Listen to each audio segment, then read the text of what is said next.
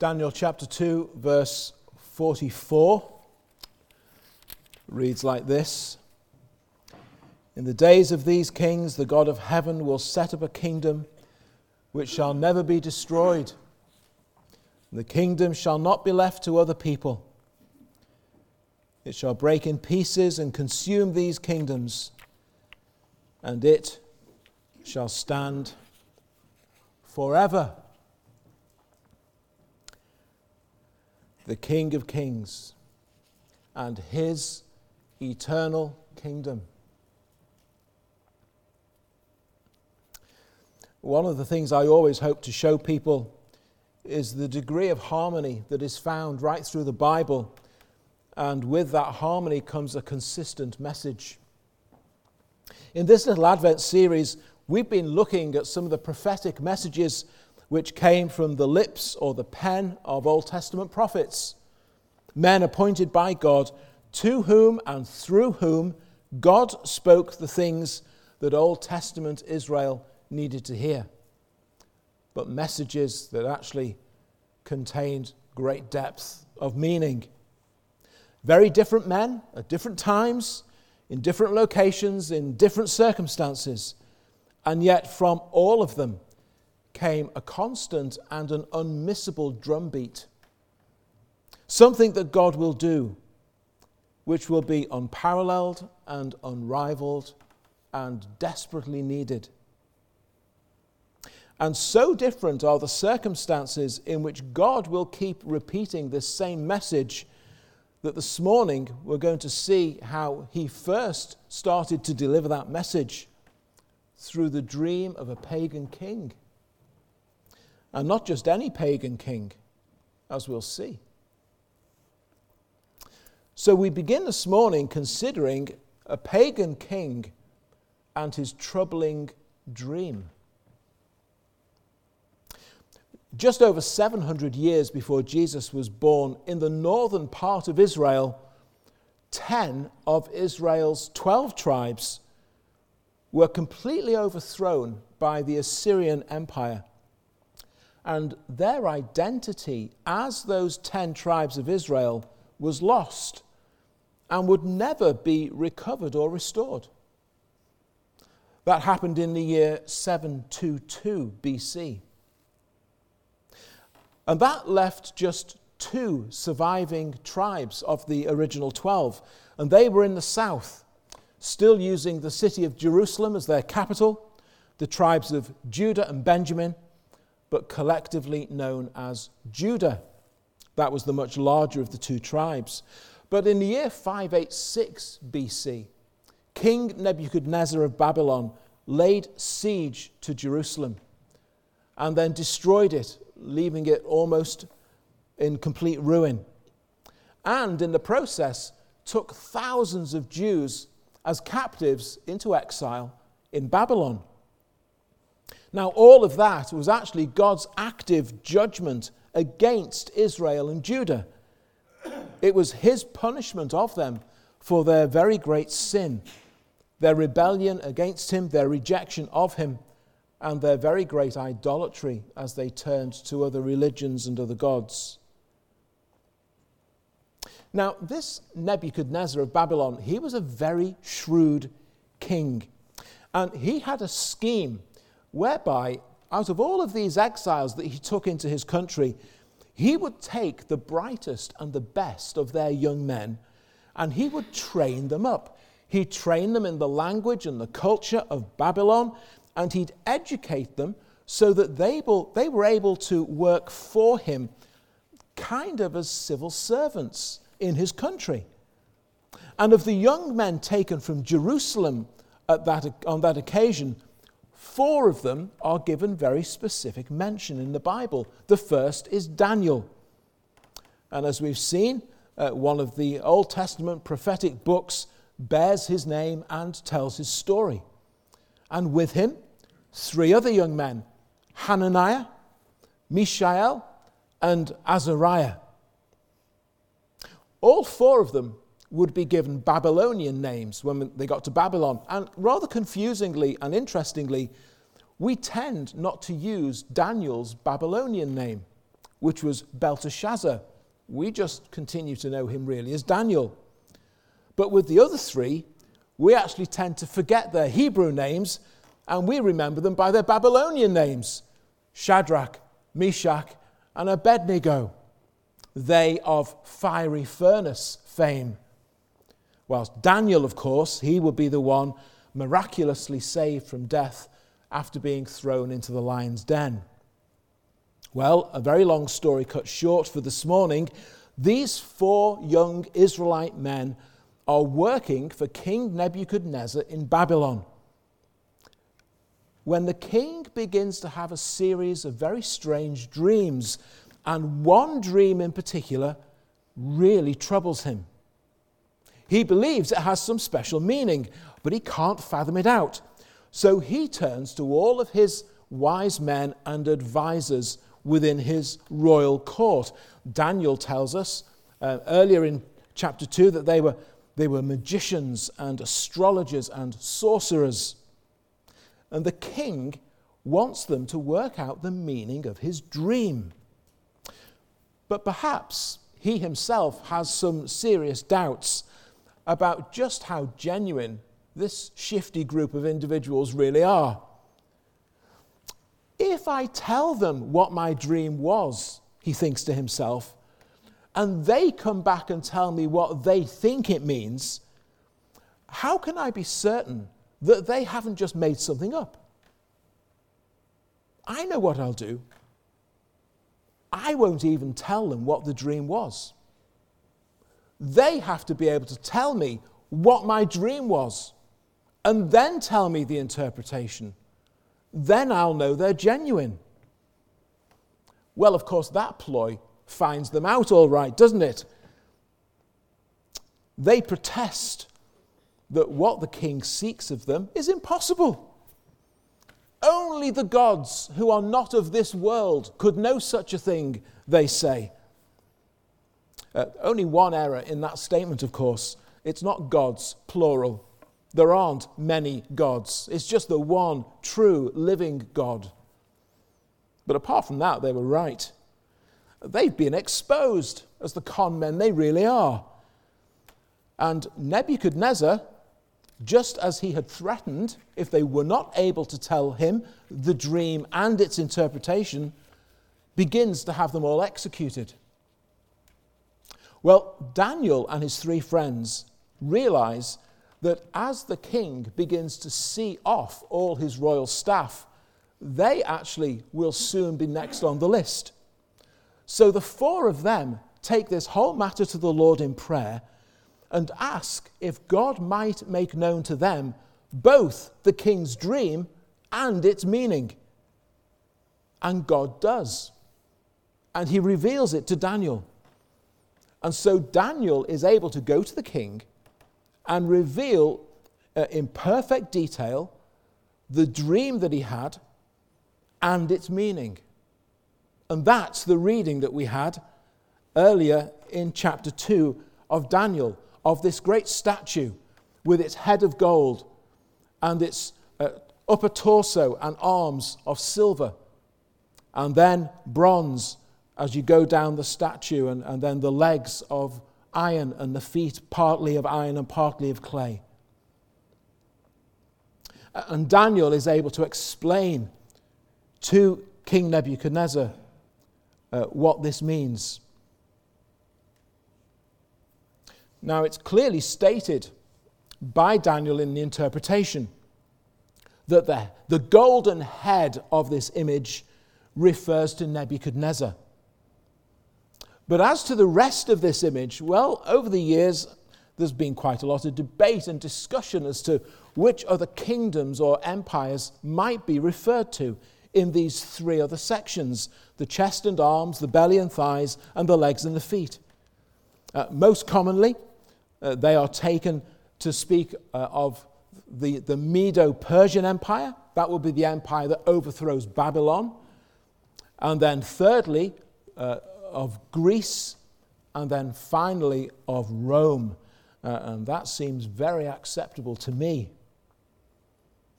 Actually, later in the book of Daniel, from chapter 8 onwards, you'll actually find Persia and Greece mentioned. But in some ways, who they are is not quite as important as to what happened to them and why and what came next. The dream concluded with a stone being cut, but not by human hands. And the stone is used to strike the feet of this image, which brings the whole thing crashing down. And all of the rubble and debris, it's like it's just being ground into dust and then blows away in the wind, and there is not a trace of it left. Everything is gone. And Daniel says the meaning is very straightforward. Here are all of these earthly kingdoms and empires, from Nebuchadnezzar down to Rome. And at the time, each kingdom seems as if they have complete sway over everything. But there's never been such a kingdom on this earth. Never will there be. There are no creatures who have so much control and authority in this world, although it might appear that way at times to us.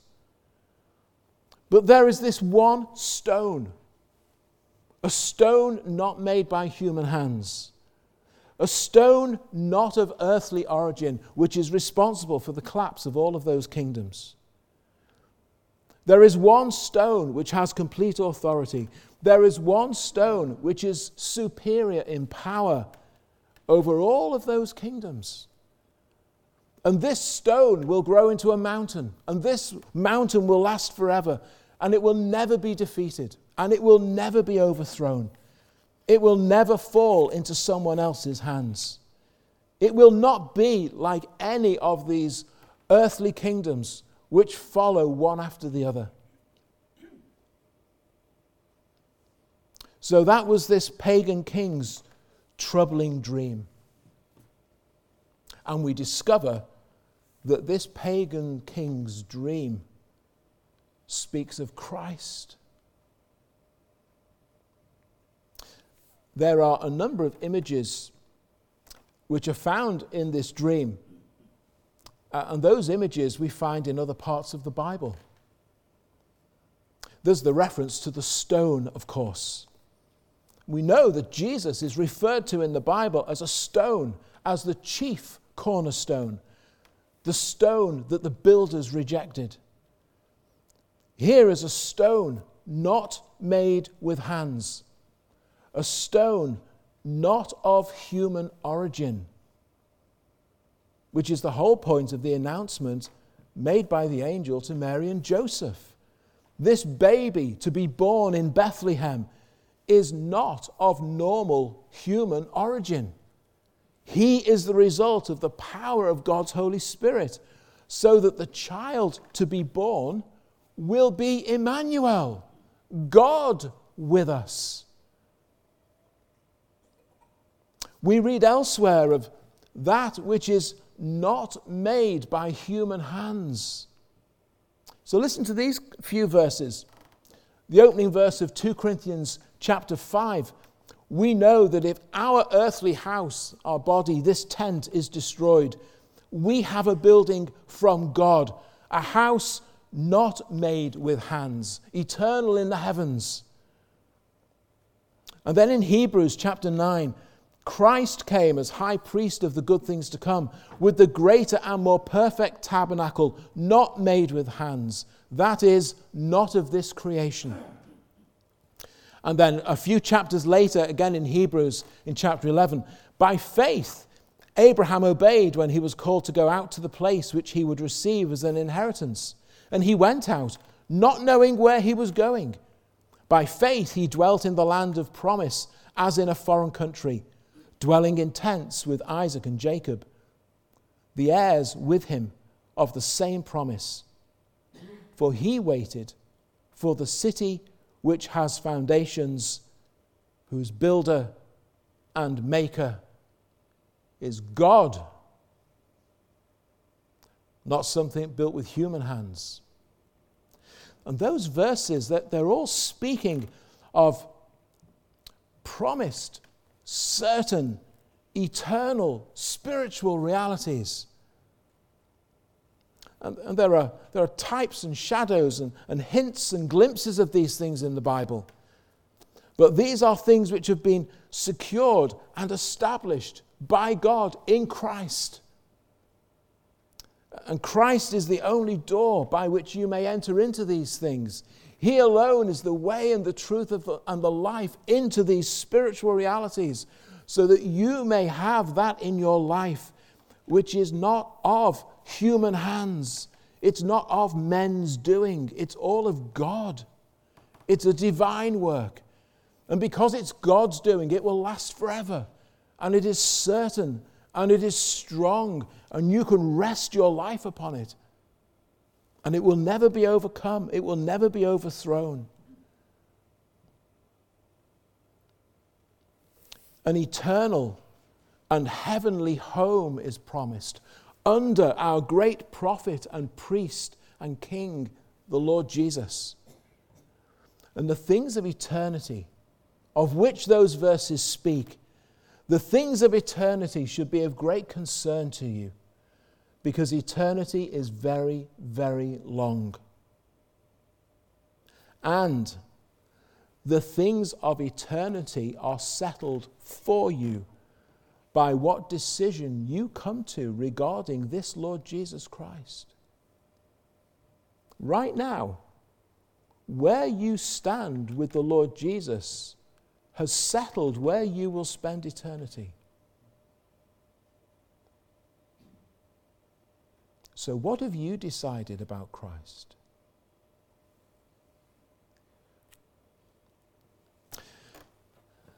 Well, back to Nebuchadnezzar's dream, where the stone becomes a mountain. Mountains feature a lot in the Bible. It was frequently upon mountains that God met with his prophets at significant times in Old Testament history. Probably the two best-known mountains in the Old Testament are Mount Sinai, where God met with Moses, and maybe Mount Carmel, where Elijah defeated the prophets of Baal and Asherah. Why mountains? Why was it that when we read about the transfiguration of Jesus, it was up on a mountaintop? Well, the mountain, and being on the top of the mountain, well, it just signifies and illustrates the loftiness and the grandeur and the holiness of God.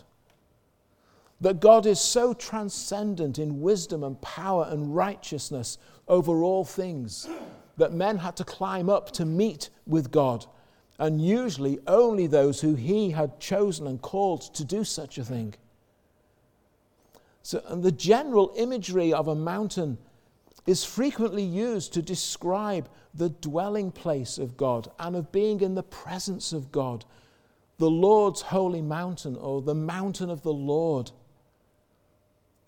Spiritual, divine truths and realities which are sure and certain and holy and immovable and everlasting, but they are distinct and separate from this world.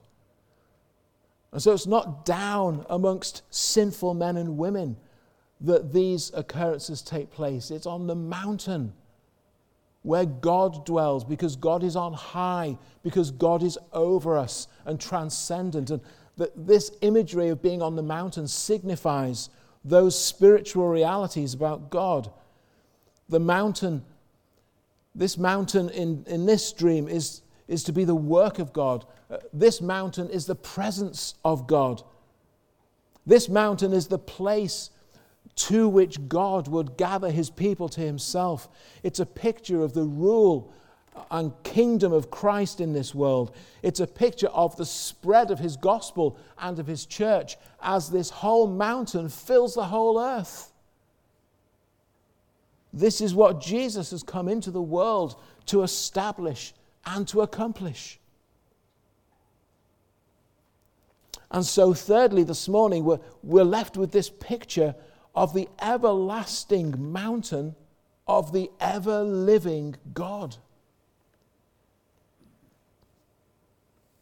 Well, let's think about this image which is brought to complete destruction in Nebuchadnezzar's dream. We notice that the starting point is the head, which Daniel says is Nebuchadnezzar. And then as you move down the body of the statue, that is to move forward in time through the centuries and then concluding with the Roman Empire at the bottom, the legs and the feet. Did you notice that the most precious metal is at the top? The gold head, Nebuchadnezzar? And that is followed by gradual deterioration from gold to silver, from silver to bronze, from bronze to iron, from iron to iron mixed with clay. It goes from superior to inferior. These empires would become more and more fragmented as each previous empire was conquered and incorporated into the next one. And oceans of ink have been written, putting forth all kinds of notions and ideas about this passage and the later visions in the book of Daniel. But let's just keep things really simple this morning. Babylon, where Daniel was with Nebuchadnezzar, that was in the classical sense a single united nation under one king.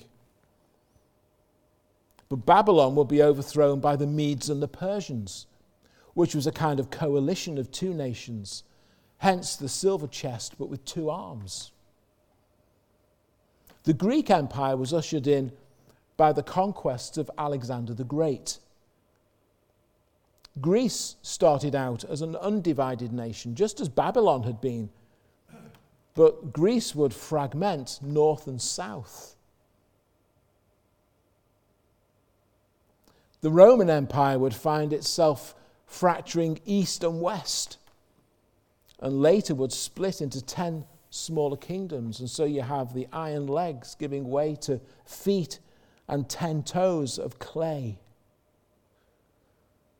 And it will be during the Roman Empire that this stone gets introduced.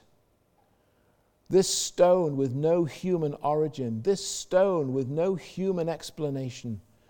The baby of Bethlehem, the newborn king who only angels could introduce and explain.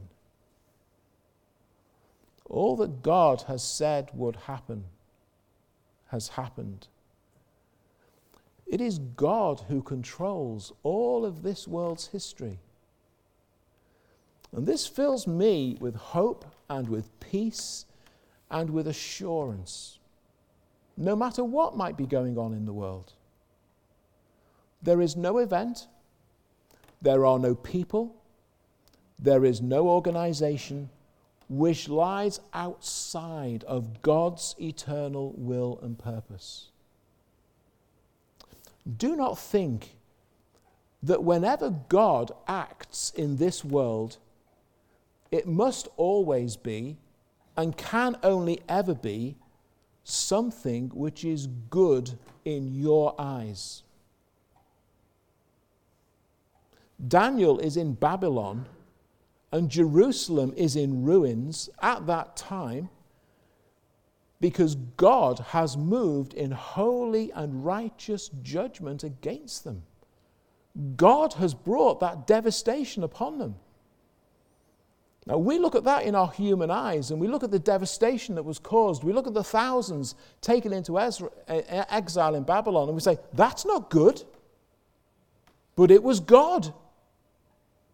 Be careful. Do not think that those things which happen in this world, which are not as you would have them be, must be the result of some great wickedness and cannot be under God's influence or control.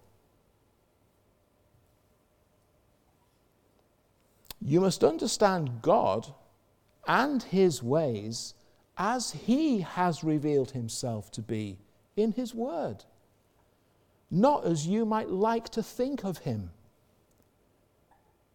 Kingdoms rise, kingdoms fall.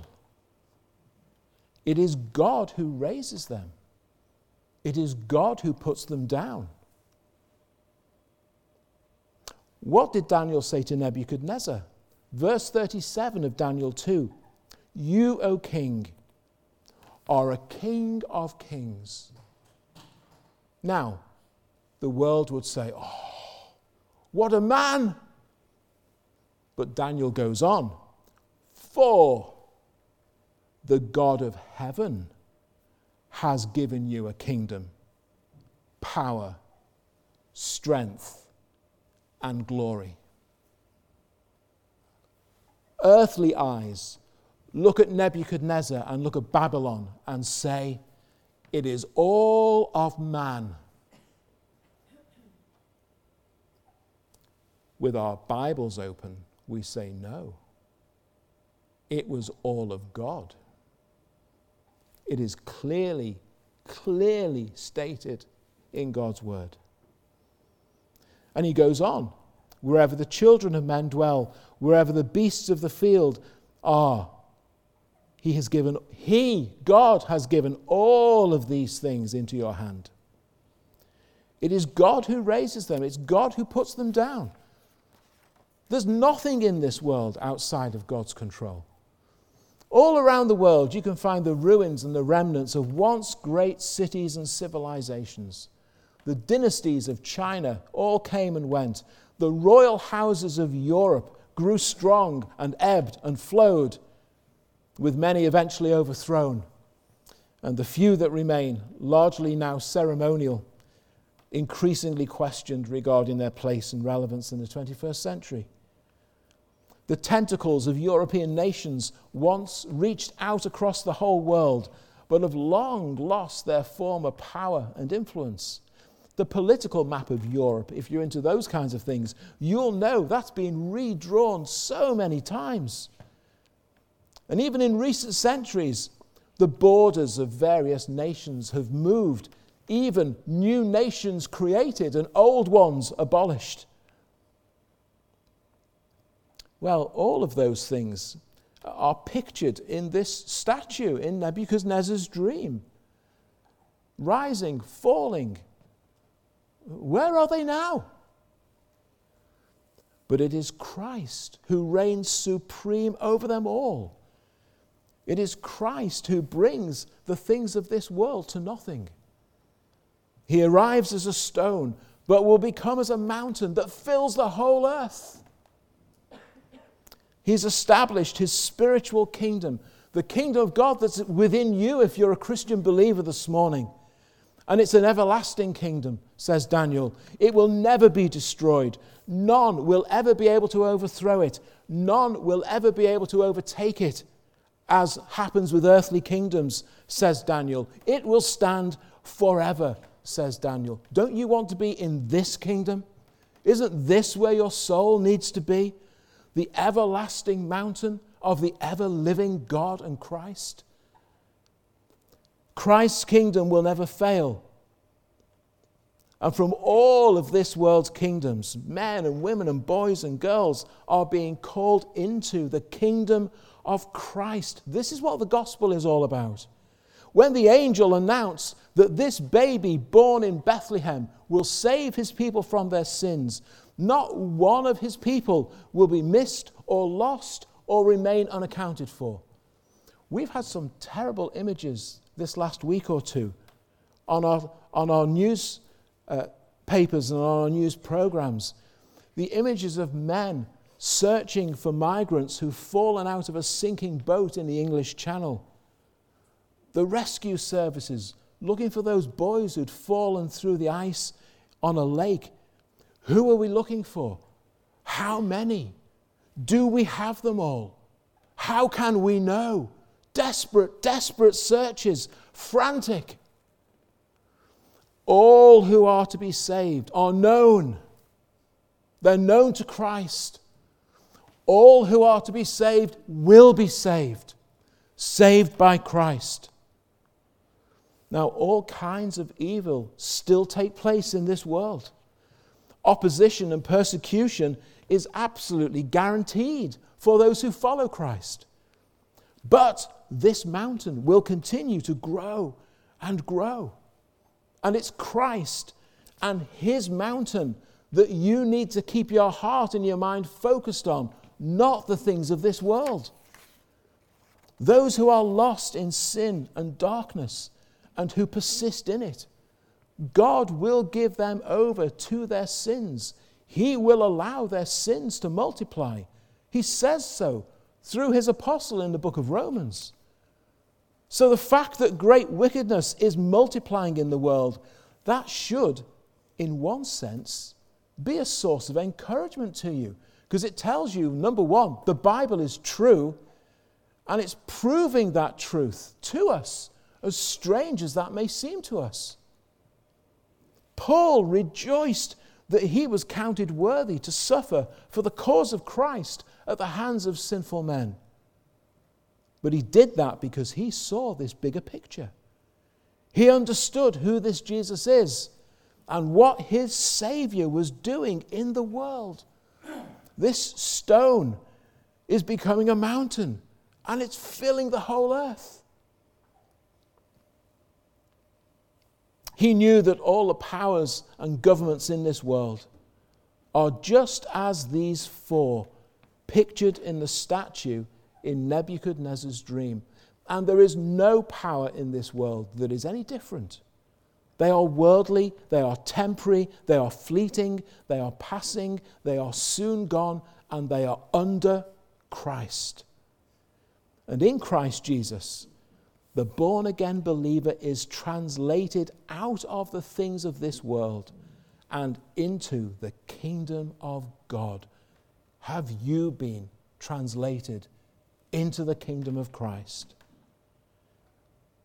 The believer has been elevated from the things of this world to have their feet firmly planted on the mountain of God, where they shall live and reign forever with Christ.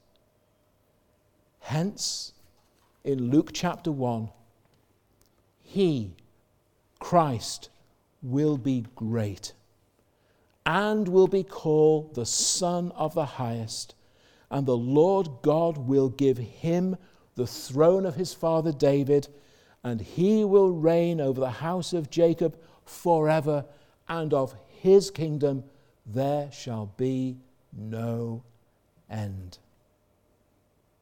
This is the Jesus born of a virgin in Bethlehem, who we remember every Christmas. And for us as Christian believers, well, actually, we remember him all the time in all that he is, don't we? He is the King of kings. But is he your king? His is an everlasting kingdom. But are you in it? Well, may the Lord in his grace enable you in your own soul to deal with those two questions this morning. Is he your king? And are you in his everlasting kingdom that will never fade or fail or fall? And you will never fade or fail or fall if you are in it, in Christ.